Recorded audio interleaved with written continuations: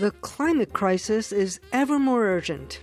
Is it too late to do anything about it? What the models tell us is, if we fail to make meaningful reductions in carbon emissions and move away from fossil fuels, we can create a dystopian future that resembles some of the most dire events that we see in the past, mass extinction events. That's a possible future if we don't act. But if we do act, we can certainly avert that sort of future. So the message is indeed one of urgency. We do need to take far more action than we've taken so far, and agency. It's not too late to act to prevent the worst consequences.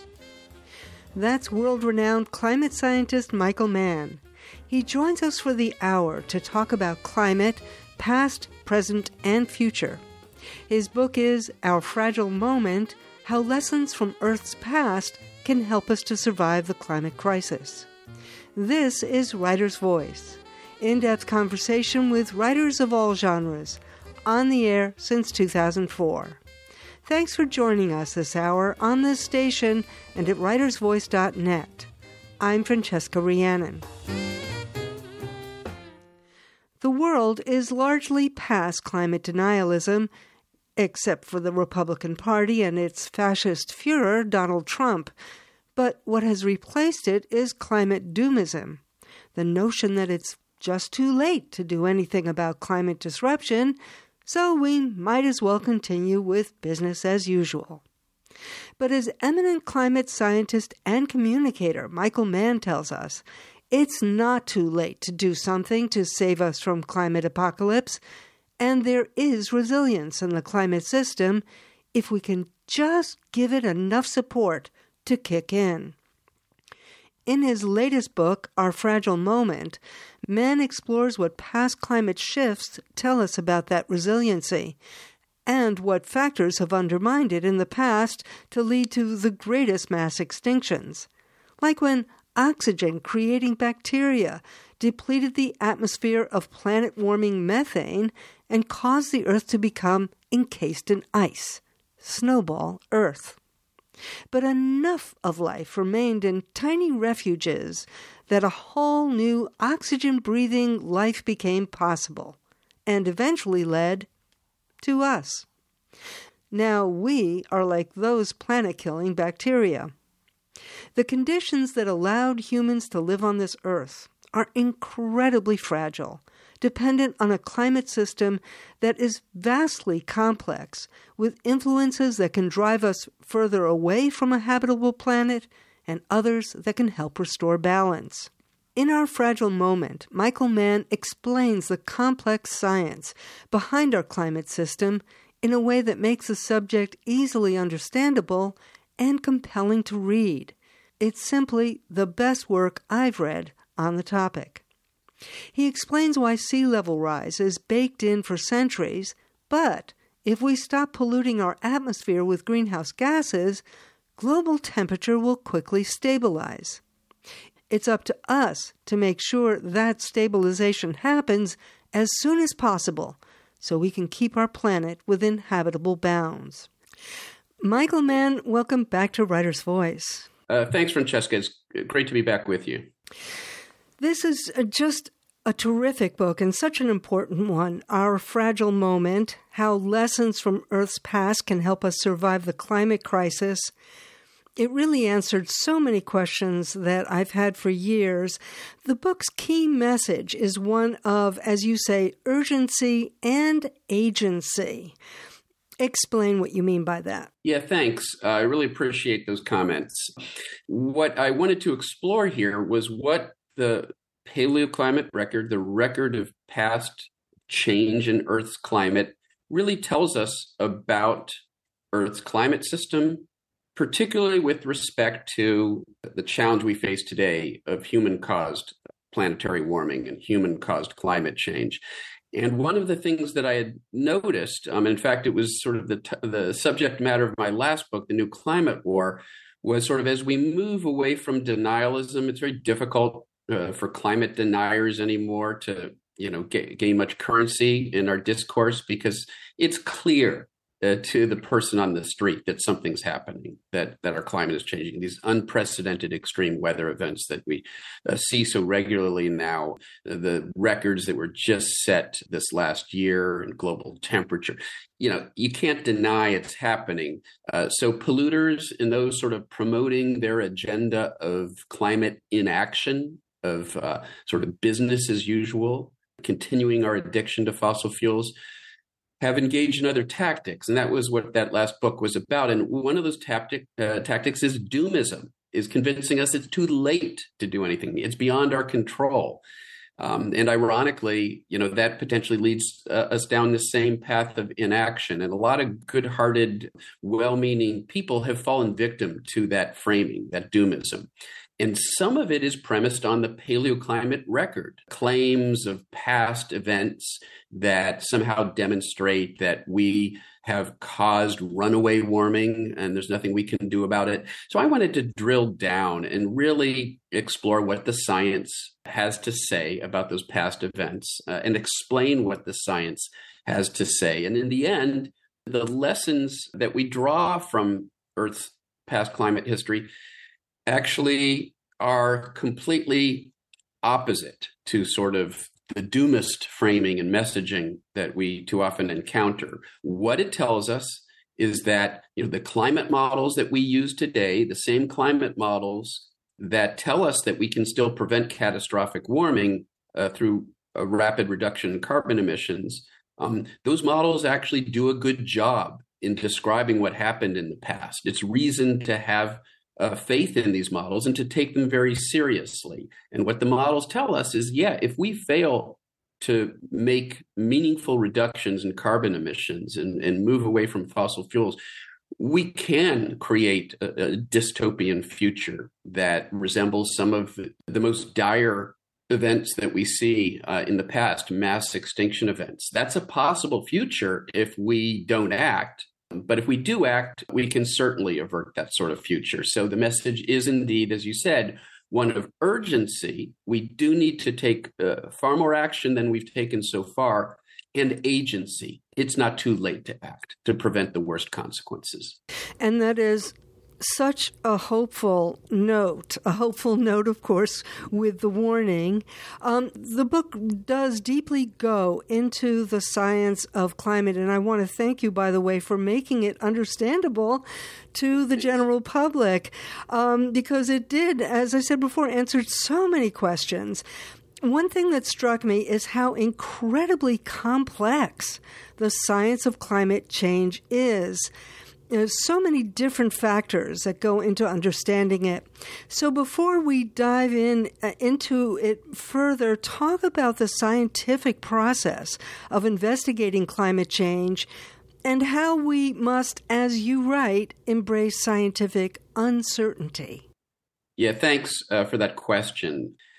So it's funny that, I tell this anecdote in the book, when I talk about the importance of embracing uncertainty. There's this anecdote that I tell from my good friend Ira Flato of Science Friday.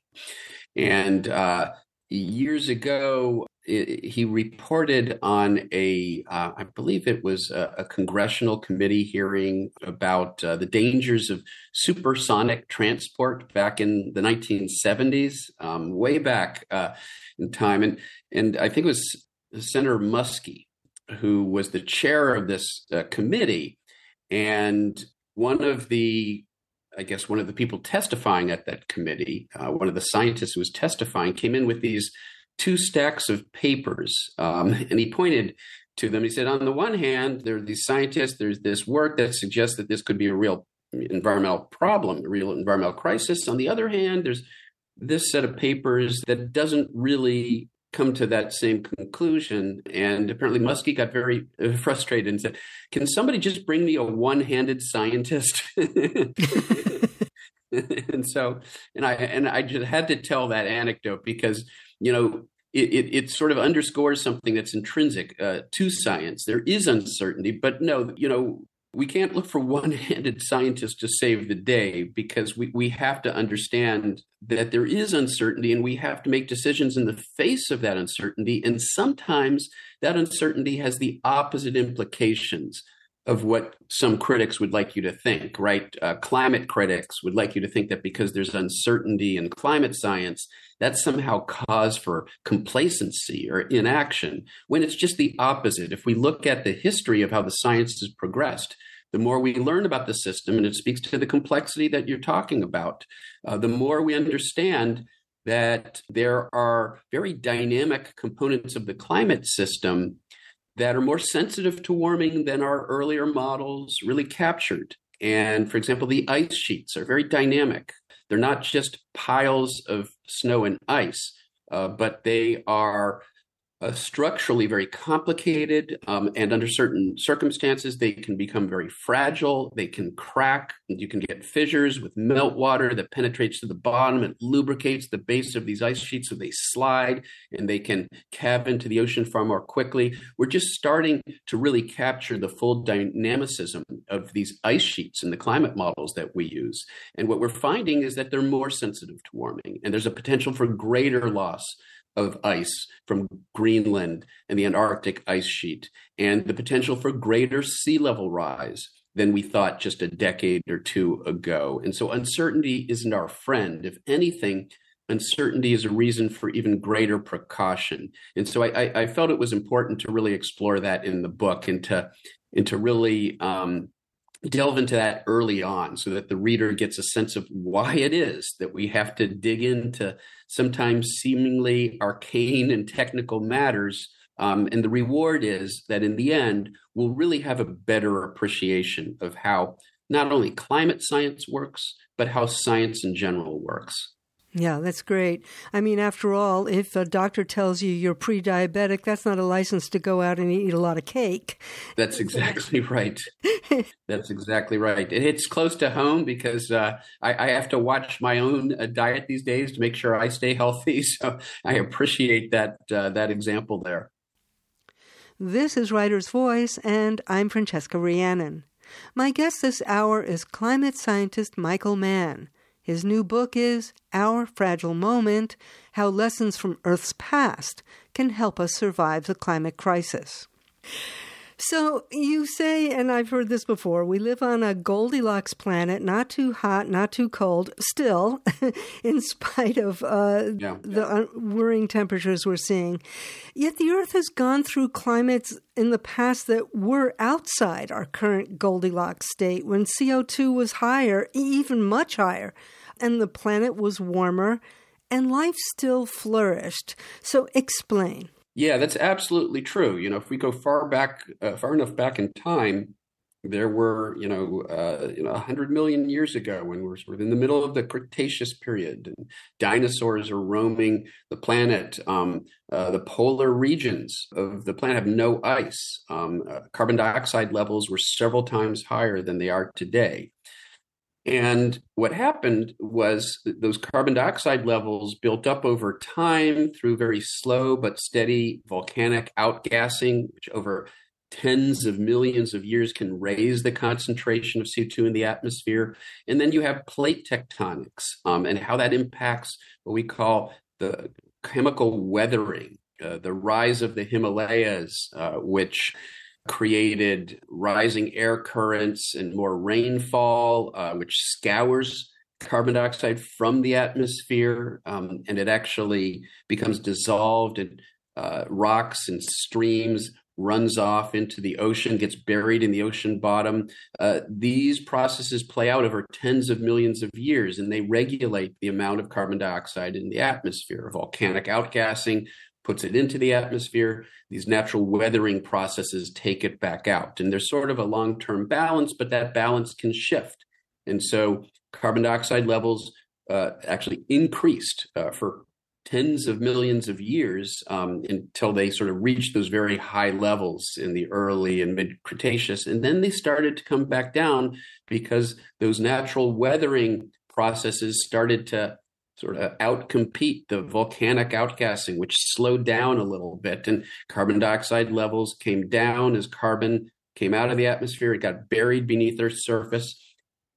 Those processes play out over tens of millions of years. We're talking about 100 million years since the mid-Cretaceous. And carbon dioxide levels did come down over that time period to sort of to pre-industrial modern levels. That's a large change in carbon dioxide concentrations, but it happened over 100 million years. And what we're doing now is we're essentially unburying all of that carbon that nature had buried in the ocean bottom beneath the surface of the Earth over 100 million years, and we're putting it back into the atmosphere on a time frame of about 100 years, 1,000,000 times faster.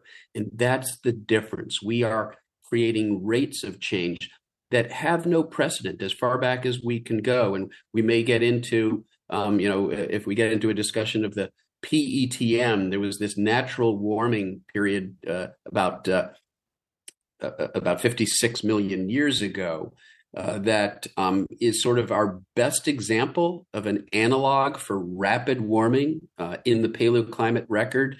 But when we talk about rapid there, we're talking about a warming of 4 or 5 degrees Celsius, 7, 8, 9 degrees Fahrenheit that happened over tens of thousands of years.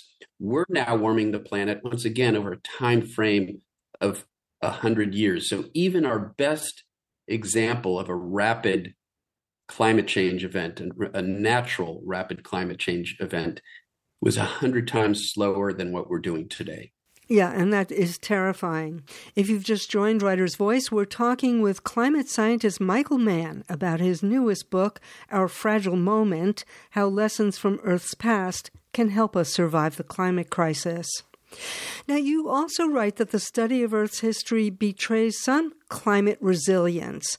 What is climate resilience? And fold into that answer the two models of the Earth called Gaia, which posits a kind of self-correcting thermostat for the planet, and Medea, which posits feedback loops that lead to runaway states like snowball Earth.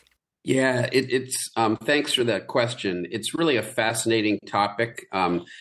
You could write a whole book on just Gaia and the faint early sun paradox. The historical characters who are involved are just amazing. Lynn Margulis, Carl Sagan, James Lovelock. It's just a fascinating scientific story that goes back decades and involves some of the most significant players in all of planetary and Earth science. What I try to do is to distill the essential message from those past episodes. The faint early sun, the sun, it was Carl Sagan, the great Carl Sagan, who first sort of established this paradox, brought to the fore this paradox that early on in Earth's evolution, let's say 4 billion years ago, when life first emerged in the oceans, microbes first emerged, the initial emergence of life somewhere between 3.8 and 4 billion years ago. And so, the oceans couldn't have been frozen because we know they were teeming with life. And so we had liquid oceans with a sun that was 30% dimmer because the sun has gradually gotten brighter over time. And if you do the calculations, you assume, say, a modern greenhouse effect, you come up with the answer that the Earth should have been a frozen ice ball, but it wasn't. The oceans were teeming with life, as I said. And what Sagan recognized is that there had to be a substantially higher greenhouse effect at that time. And it turns out we now know there was. There was more carbon dioxide, which, is the greenhouse gas that's, obviously there's a natural amount of carbon dioxide in the atmosphere, but we're increasing it through fossil fuel burning. So there was, of course, carbon dioxide. But the early Earth was an oxygen-free environment. There was no oxygen in the atmosphere. And that means that methane could build up in much higher amounts. Methane today gets fairly readily oxidized by oxygen. So it doesn't last very long in the atmosphere. But back then, methane could persist. So there were large amounts of methane as well as CO2, and that made the early Earth much warmer. The sun got brighter over time.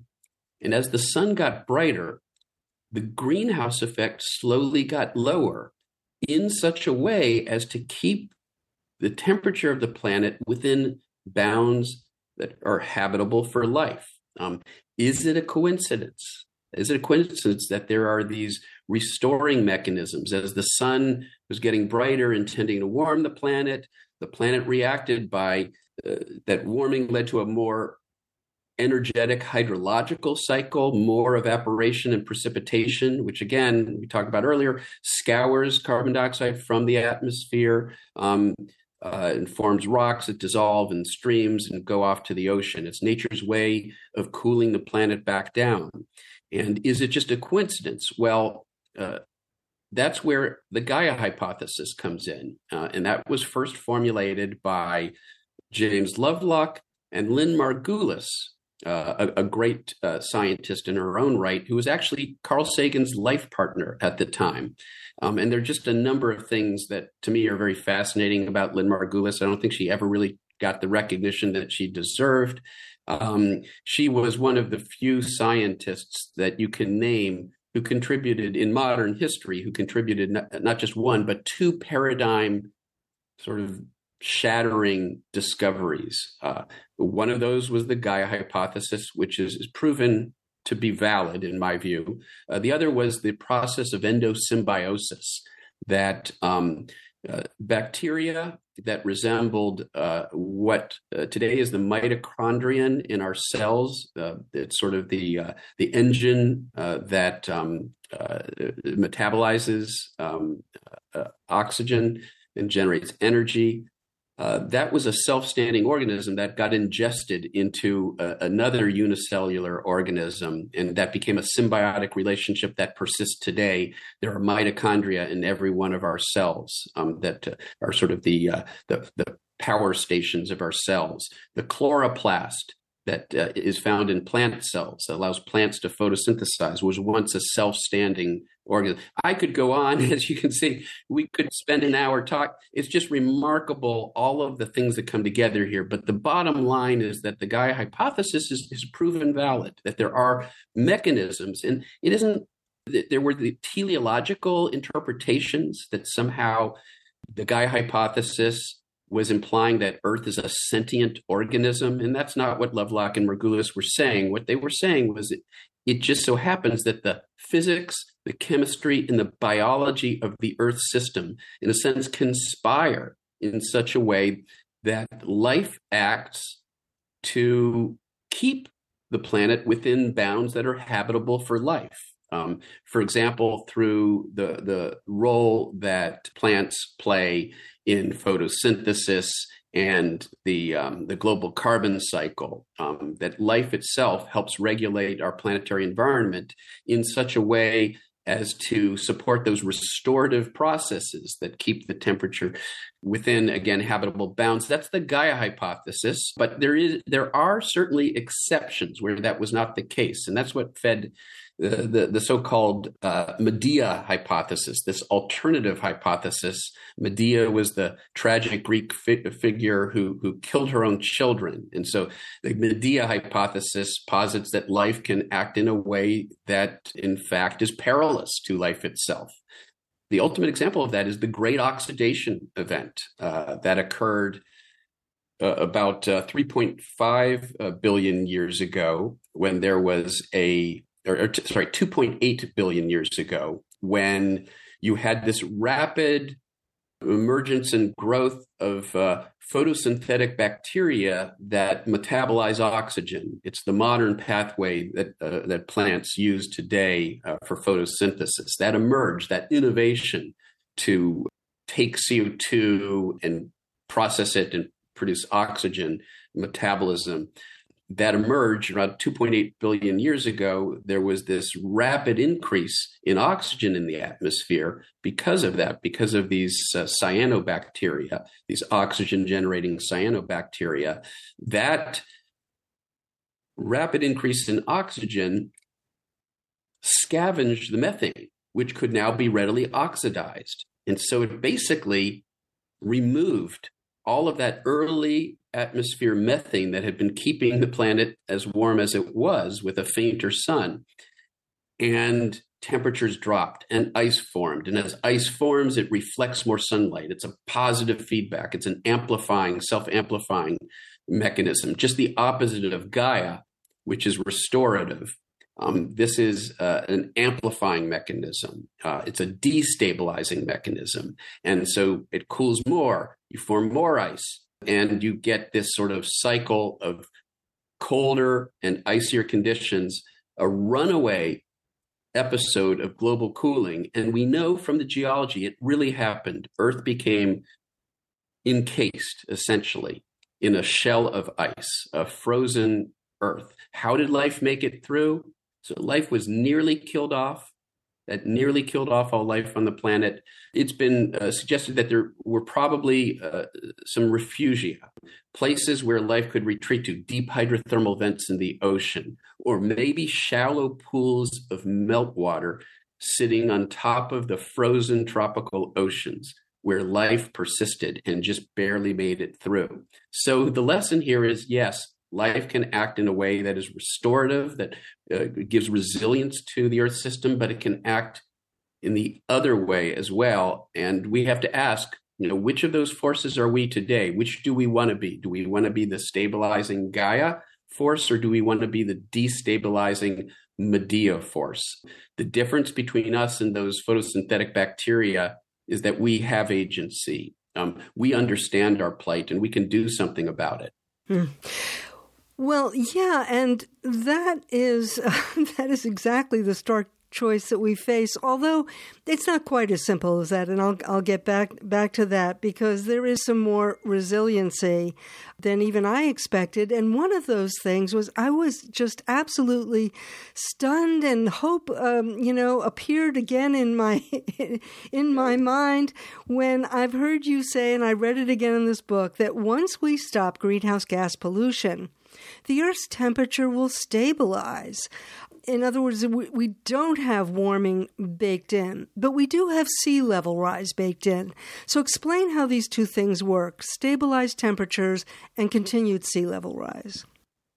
Yeah, so that is one of the more important developments in climate science over the last decade or so, is the recognition that in the refinement of what we call the zero emissions commitment, or the ZEC. The question is, if we stop adding carbon pollution to the atmosphere, how much additional warming will we still get? And we used to think that it could be substantial, maybe a half a degree Celsius, a degree Fahrenheit, even after we stopped carbon pollution, because of what we call the thermal inertia. The oceans are very sluggish. They tend to heat up slowly and continue to heat up even after you stop turning up the greenhouse dial, if you will.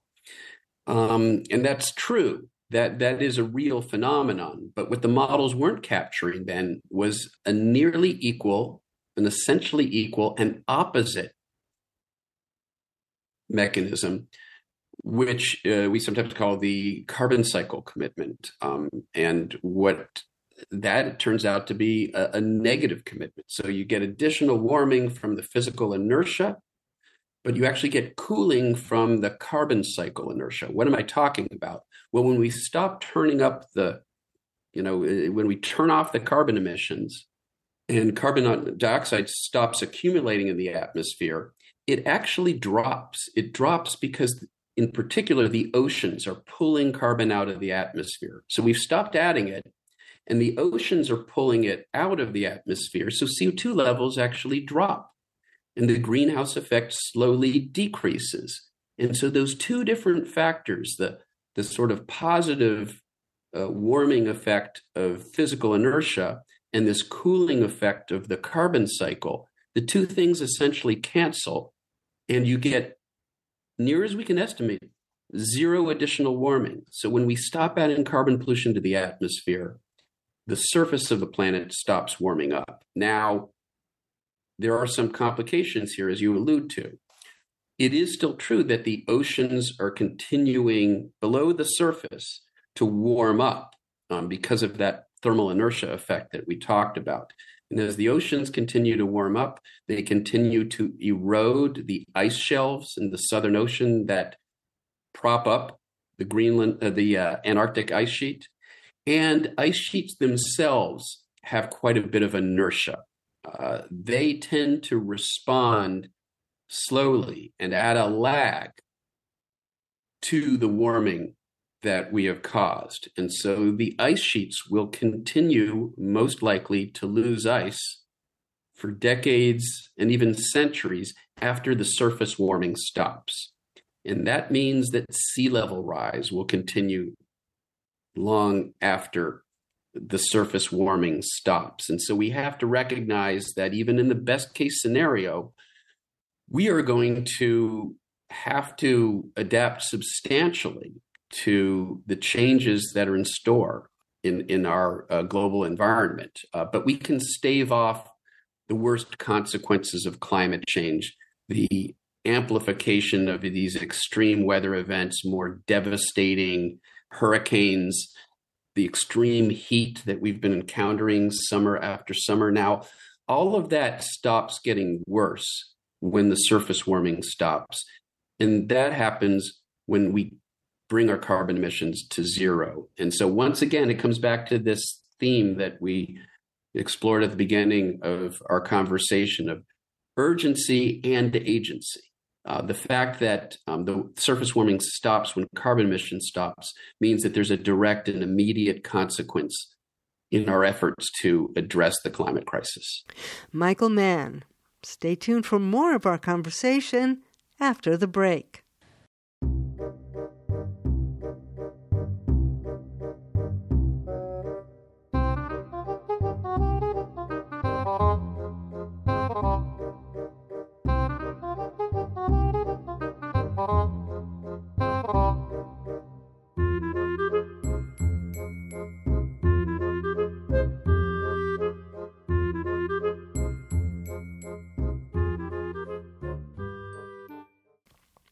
Welcome back to Writer's Voice. I'm Francesca Rhiannon. Go to writersvoice.net to find more great content, including web-only features like interview transcripts and extended interviews. We're spending the hour with renowned climate scientist and author Michael Mann, talking about his new book, Our Fragile Moment, How Lessons from Earth's Past Can Help Us Survive the Climate Crisis. Just before the break, Mann was telling us why Earth's temperature will quickly stabilize once we stop pouring greenhouse gas pollution into the atmosphere. And that's hopeful. And let me ask you just a quick question. If we can go further and employ, things like carbon farming or many different ways of drawing down carbon from the atmosphere, could we actually start adding to the ice again? Yeah, it's a great question. Folks like my colleague, the great scientist James Hansen, Bill McKibben, who started a whole movement, 350.org, which refers to the concentration of CO2 in the atmosphere. It was 350 parts per million, I think, back when I was in high school or was starting college. And now it's close to 420. And, we said that we can stop, continued warming by, bringing carbon emissions to zero. But surface temperatures will stay elevated, basically at their current level for decades in that scenario. And that means that we will be dealing with the already heightened risk and threats that we're facing today, these devastating extreme weather events in particular. We're going to be stuck with that. We're going to have to cope with, far more challenging climate impacts. And that's already, in a world where we have more than 8 billion people competing for less food and less water and less space, one can argue that even in the current climate, if it stays as it is, just the aggravating effects of climate change really present a challenge to at least the flourishing of human civilization as we know it. And so the argument goes that, just stopping carbon pollution isn't enough. We're going to have to bring carbon dioxide levels down substantially, back to the levels that they were when I started college, 350 parts per million, if we are to reduce the exposure that we already have to the devastating consequences of climate change. And there's technology, there are natural climate solutions, as you allude to, restorative agriculture, nature-based solutions, reforestation, afforestation. All of those things can help draw down carbon. There may be technology that will be scalable and meaningful at a global scale to capture and sequester carbon. And so all of those should be on the table when it comes to the longer term challenge we face. What we have to be very careful about are sort of bad actors today, representing the fossil fuel industry, saying that those are the solutions to the problem. That we don't have to get off of, fossil fuels. We just need to engage in massive geoengineering, massive carbon capture and sequestration. Those things, they are not scalable today. We don't have technology that can be deployed at scale to do that today. And so that's something that's decades down the road. And we've got to reduce carbon emissions by 50% this decade and bring them down to zero by the middle of this century if we are to prevent 3-degree Fahrenheit warming of the planet, where we'll really start to see far worse consequences. And so the only way we're going to do that is by using the existing technology that we have, and it is adequate. There are very, very compelling studies that tell us that we have the technology now to decarbonize our world, to decarbonize the global economy. The obstacles aren't physical, they're not technological, they're entirely political at this point. So beware of bad actors trying to sort of deflect the conversation towards carbon capture and sequestration, to take our eyes collectively off the ball, which is we need to stop burning fossil fuels, and no other schemes or mechanisms are going to change that. The only real solution to this problem is reducing fossil fuel burning and the generation of carbon pollution today. And I've actually heard that we have the technology to do 100%, to go 100% fossil free by 2030, if we had that political will. Michael Mann, I also would like to ask you about this 1.5 degrees centigrade limit. Paris Agreement has said that we need to keep global temperatures from rising more than 1.5 degrees centigrade to avoid catastrophic climate change. And I think it was Jim Hansen who said recently, we've blown past that, we're not going to make it. You have a more nuanced view of this target. Could you explain? Sure, I do. And, I have the utmost respect for Jim. He's really one of my personal heroes. He was the first scientist to really speak out publicly about the climate threat back in the 1980s, when most scientists weren't willing to say that human-caused warming is here. He spoke out, delivered very powerful testimony in Congress, alerting the world to the reality that we now face, and has spent decades trying to communicate the science and its implications to the public, and has contributed substantially to ongoing climate science. That having been said, I have to politely sort of part ways with him on this. He recently published an article where he argues that there's substantial warming in the pipeline no matter what we do, that it's impossible now to avoid 1.5 Celsius warming. And he actually advocates for geoengineering, which I think is a dangerous prescription. And it's the sort of thing that people start talking about when they get desperate. If we really believe it's too late to solve this problem the safe way, we start, becoming less risk averse and toying with the ideas like, manipulating the global environment in some other way to try to offset human-caused warming. I personally think that geoengineering is a very scary prospect. We could potentially cause far worse problems by engaging in that. And it provides a crutch, right? This idea that we can just engineer our way out of the problem. The fossil fuel industry loves that sort of talk because it's sort of a license to pollute as far as they're concerned, a license to continue to pollute. So the science, in my view, doesn't support what Jim claims in that paper. And there's another paper that was published at about the same time in Frontiers of Science. I wrote a commentary in Frontiers of Science that accompanied it. And it was about that zero emissions commitment that I was talking about before. And it sort of reaffirms the fact that the warming will stop when carbon emissions reach zero. Now, one of the things Jim talks about, he says, well, there's additional warming from, first of all, the scenario that he explores is one in which CO2 concentrations are maintained at current levels. And we know that's not what happens. The CO2 levels actually come down because of that ocean absorption.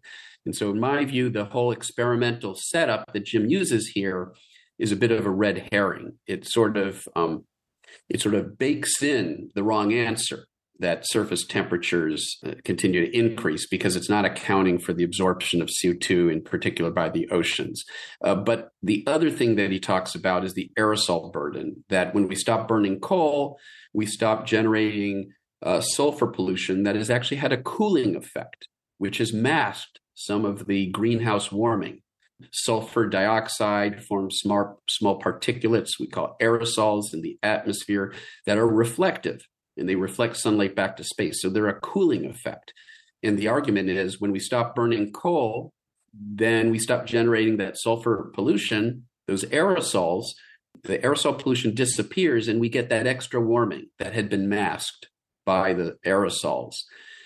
That is true, but it turns out that is it's a more minor factor today than it was, say, back in the 70s and 80s, because we passed the Clean Air Acts, and we now require coal-fired power plants in the U.S. and Europe and elsewhere to use scrubbers that capture the sulfur dioxide before it gets into the atmosphere. Some countries like China are still engaging in dirty coal burning, and so in India as well. And so that is part of the picture, but it's also true that that'll be offset by there'll be less sort of black carbon particulates in the atmosphere, which are also generated from coal burning, and those have a warming effect. And if we bring down other greenhouse gases like ozone and methane, all of that extra stuff sort of cancels out. And what we're left with in the end is what we started with, the carbon dioxide. It's all in the end about the carbon dioxide. And so I disagree with Jim. I would go further. The scientific community, by and large, disagrees with Jim. He sort of takes on the Intergovernmental Panel on Climate Change. He's dismissive of the IPCC. Well, the IPCC is the world's, the global community of climate scientists, and produces these assessment reports every 5 to 6 years that characterize the collective state of understanding, the consensus of the world's scientists. So to be very clear here, Jim is parting way with the scientific consensus. Now, we should be wary of dismissing James Hansen even when he departs from the scientific consensus, because in the past he's been right about some of these things, but I don't think he's right about this. And we are speaking with climate scientist Michael Mann about his latest book, Our Fragile Moment: How Lessons from Earth's Past Can Help Us Survive the Climate Crisis. So briefly, I'd like to touch on two other issues that you talk about in Our Fragile Moment, Michael Mann. One is the issue of the shutdown of the ocean conveyor belt, the Atlantic meridional overturning circulation. If people remember the movie The Day After Tomorrow, it famously posited an instant ice age as a result, and this circulation is slowing down. So I wanted to ask you, where are we now and what are the dangers? And then I'm going to ask you about the Arctic methane bomb. But let's get to the Atlantic overturning circulation thing first. Yeah, it sort of rolls off the tongue, doesn't it? The Atlantic, Meridional, over. That's why we call it the AMOC. We call it by its nickname, AMOC, the AMOC, or sometimes it's called the thermohaline circulation because it's this overturning circulation of the ocean that's driven by contrasts in temperature and salinity, each of which impact the density of seawater and control this sinking motion that drives the delivery of warm surface waters to the North Atlantic. It warms up the higher latitudes of the North Atlantic, parts of Europe, Greenland, Iceland, the sort of Atlantic coast of Canada and New England. And so this is part of the climate system. It today keeps those regions warmer than they would otherwise be. And it's driven, again, by the sinking of seawater in the high latitudes of the North Atlantic that drives that overturning ribbon-like current. It sinks at depth and travels south. It rises in equatorial latitudes and travels north at the surface. And so that it's the sort of surface limb of that ribbon-like current is the warm current we sometimes call the Gulf Stream, although the Gulf Stream really sort of stops after it separates from Cape Hatteras off the North Carolina coast. And it continues on into the North Atlantic as part of what we call the North Atlantic Drift. That's no longer the Gulf Stream because the Gulf Stream is really the part that's driven by wind. And we're talking about the component of that current system that's driven by contrasts in temperature and salinity, hence thermohaline. So that's the science. It's sort of complicated. And of course, it's sort of caricatured in the movie The Day After Tomorrow. As I am fond of pointing out, even if that current system collapses, North America isn't going to instantly go into an ice age. That's unrealistic. Jake Gyllenhaal isn't going to win an academic decathlon. That's unrealistic. Sorry, it's a bad joke. So everything that happens in the film is sort of a Hollywoodized caricature of the science, but there's a grain of truth to it, which is that not only is there the potential for this current system to slow down? And let's say why. Let's talk about why. The ice melts, the Greenland ice, the surface melting, that meltwater runs off into the North Atlantic Ocean, and it's fresh water. Fresh water is less dense than salty water. So that sort of creates this lens, this cap of cold, light water at the surface in the polar latitudes of the North Atlantic. Light water doesn't want to sink. It's the dense water that wants to sink. The saltier it is, the more it wants to sink. The fresher it is, the less it wants to sink. And so that actually stops the sinking motion in the subpolar North Atlantic that is necessary to drive that overall ribbon-like current that is responsible for the warm surface waters that travel towards Europe and North America and Greenland and Iceland. And so not only is there the potential for that to happen, we think it's already happening. The observations suggest that that current system is likely already slowing down earlier than models predicted. Why might that be the case? Well, because we're seeing surface melt from Greenland earlier than we expected. And so you can see how there can be a cascade of these effects. If one thing happens earlier than we expected, it can trigger other things to happen earlier than we expected.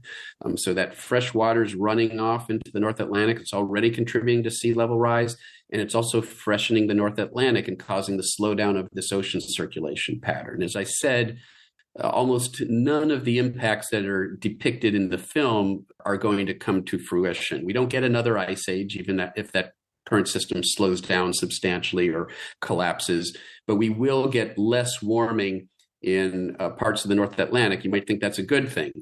Well, the problem is that changing ocean current system also inhibits the sort of convection, the turbulent motion in the ocean that brings nutrients up towards the surface where they're used by sea life. And so a collapse of this ocean current system could lead to a dramatic decrease in marine productivity. in one of the great natural fisheries of the world, the North Atlantic Ocean, that we are so dependent upon for a primary source of protein, and for reasons I'm not going to get into, because it actually has to do with some pretty complicated oceanographic physics.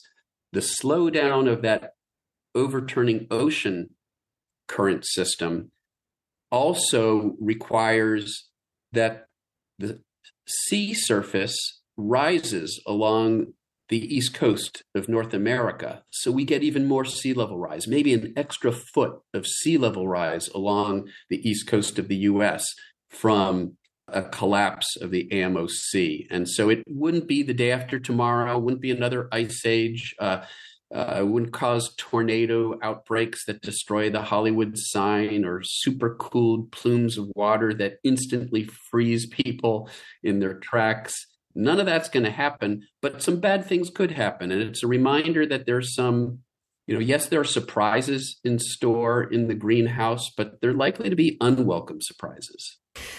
And then to go to maybe a more welcome surprise to me is you say that there is some indication that the permafrost melt will not create a methane bomb. Is that correct? It is, and that's one of the reasons I go into the PETM. It's another one of those things that rolls off the tongue, the Paleocene-Eocene thermal maximum. There's a reason we just say the PETM. It's this episode of rapid warming that happened about 56 million years ago, and we call it rapid. It was about 100 times slower, actually, than the warming we're causing today, but it's sort of our best analog for rapid warming in the past. And there are sort of climate doomers who insist that we have already triggered a runaway warming cycle because of the release of methane from the permafrost, and it will cause an extinction of humans and all other life on the planet, just like the extinction events that happened in these past natural warming events, like the PETM, or further back, the end Permian extinction, the greatest extinction, documented extinction in the history of our planet that happened 250 million years ago at the end of the Permian period. 90% of all life went extinct. And the doomers will point to those and they'll say that was driven by runaway methane, just like what's happening today. Well, both of those things are wrong. And so what I wanted to document in the book is what really happened in those past events, like the PETM or the end Permian extinction. And there's no evidence that methane actually contributed substantially to the warming. The warming instead was driven primarily by carbon dioxide. Now, obviously not fossil fuel generated carbon dioxide, although in the book I do explore a thought experiment. How would we know if there were intelligent organisms that went on a fossil fuel spending spree millions of years ago like we're doing today? What would be left in the geological record? Can we rule out that that's what happened? And spoiler alert, yes, we can rule out. There weren't lizard people burning fossil fuels tens of millions of years ago. Instead, there were episodes of extreme and very intense explosive volcanism, volcanic episodes that tapped into carbon-rich reservoirs in the solid earth and spewed huge amounts of carbon dioxide into the atmosphere. So it was the CO2 that was behind the warming. There's nothing that could have been done to stop those CO2-driven warming events, but there is something that can be done to stop the current CO2-driven warming event, because it's not from natural factors like volcanoes, it's from human carbon emissions. And so I felt it was really important to look at those past episodes to establish what really happened. And when you look at what happened, it reaffirms the role of carbon dioxide. It really is about the carbon dioxide. And it also reaffirms our climate model. So the same climate models that I'm talking about that tell us that we can avert catastrophic warming of more than 3 degrees Fahrenheit if we rapidly reduce carbon emissions, those same climate models adequately explain what happened in these past events, which gives us more confidence, not less confidence, that we can follow the guidance that these models are providing. And that guidance, again, communicates this message of urgency and agency. Well, that is a great place to stop in this just fascinating conversation. Michael Mann, your book is Our Fragile Moment, How Lessons from Earth's Past Can Help Us Survive the Climate Crisis. I have more hope than I've had in a long time that we can do this. Thank you so much. Thank you. It was a pleasure talking with you, Francesca. Michael Mann is the Presidential Distinguished Professor and Director of the Center for Science, Sustainability, and the Media at the University of Pennsylvania. We have a few minutes left, enough to give you, our listeners, a sneak preview of next week's episode of Writer's Voice. We talk with historian Adam Schatz about his acclaimed biography of the anti-colonialist revolutionary Frantz Fanon, The Rebels' Clinic. I think a lot of people who have a glancing knowledge of Fanon think that he was Algerian because he was so closely connected to the Algerian fight for independence, but he wasn't. So tell us about Fanon's background and how it shaped him. So Fanon was not Algerian. He was, in fact, Martinican. He was born in Fort-de-France, the capital of Martinique, in 1925, and was educated there as a young man. And then after fighting with the Free French forces during the Second World War, he studied medicine and eventually psychiatry in Lyon. He had seen Algerians. He had come across Algerians during the Second World War when he was briefly stationed there on the way to fight in France. And he certainly saw some horrible things in Algeria. He registered the intense poverty and the colonial division and so on. But it was not until 1953, late 1953, that he returned to Algeria as a doctor to serve as the director of a psychiatric hospital in the city of Blida, just outside of Algeria. And then, of course, a year later, the independence struggle broke out, and Fanon was early to sympathize with the struggle and eventually to join it. That was a preview of next week's show when Adam Schatz tells us about his book, The Rebels' Clinic, The Revolutionary Lives of Frantz Fanon. That's it this week for Writer's Voice. Listen again for free, read book excerpts, and sign up for the podcast at writersvoice.net. I'm Francesca Rhiannon.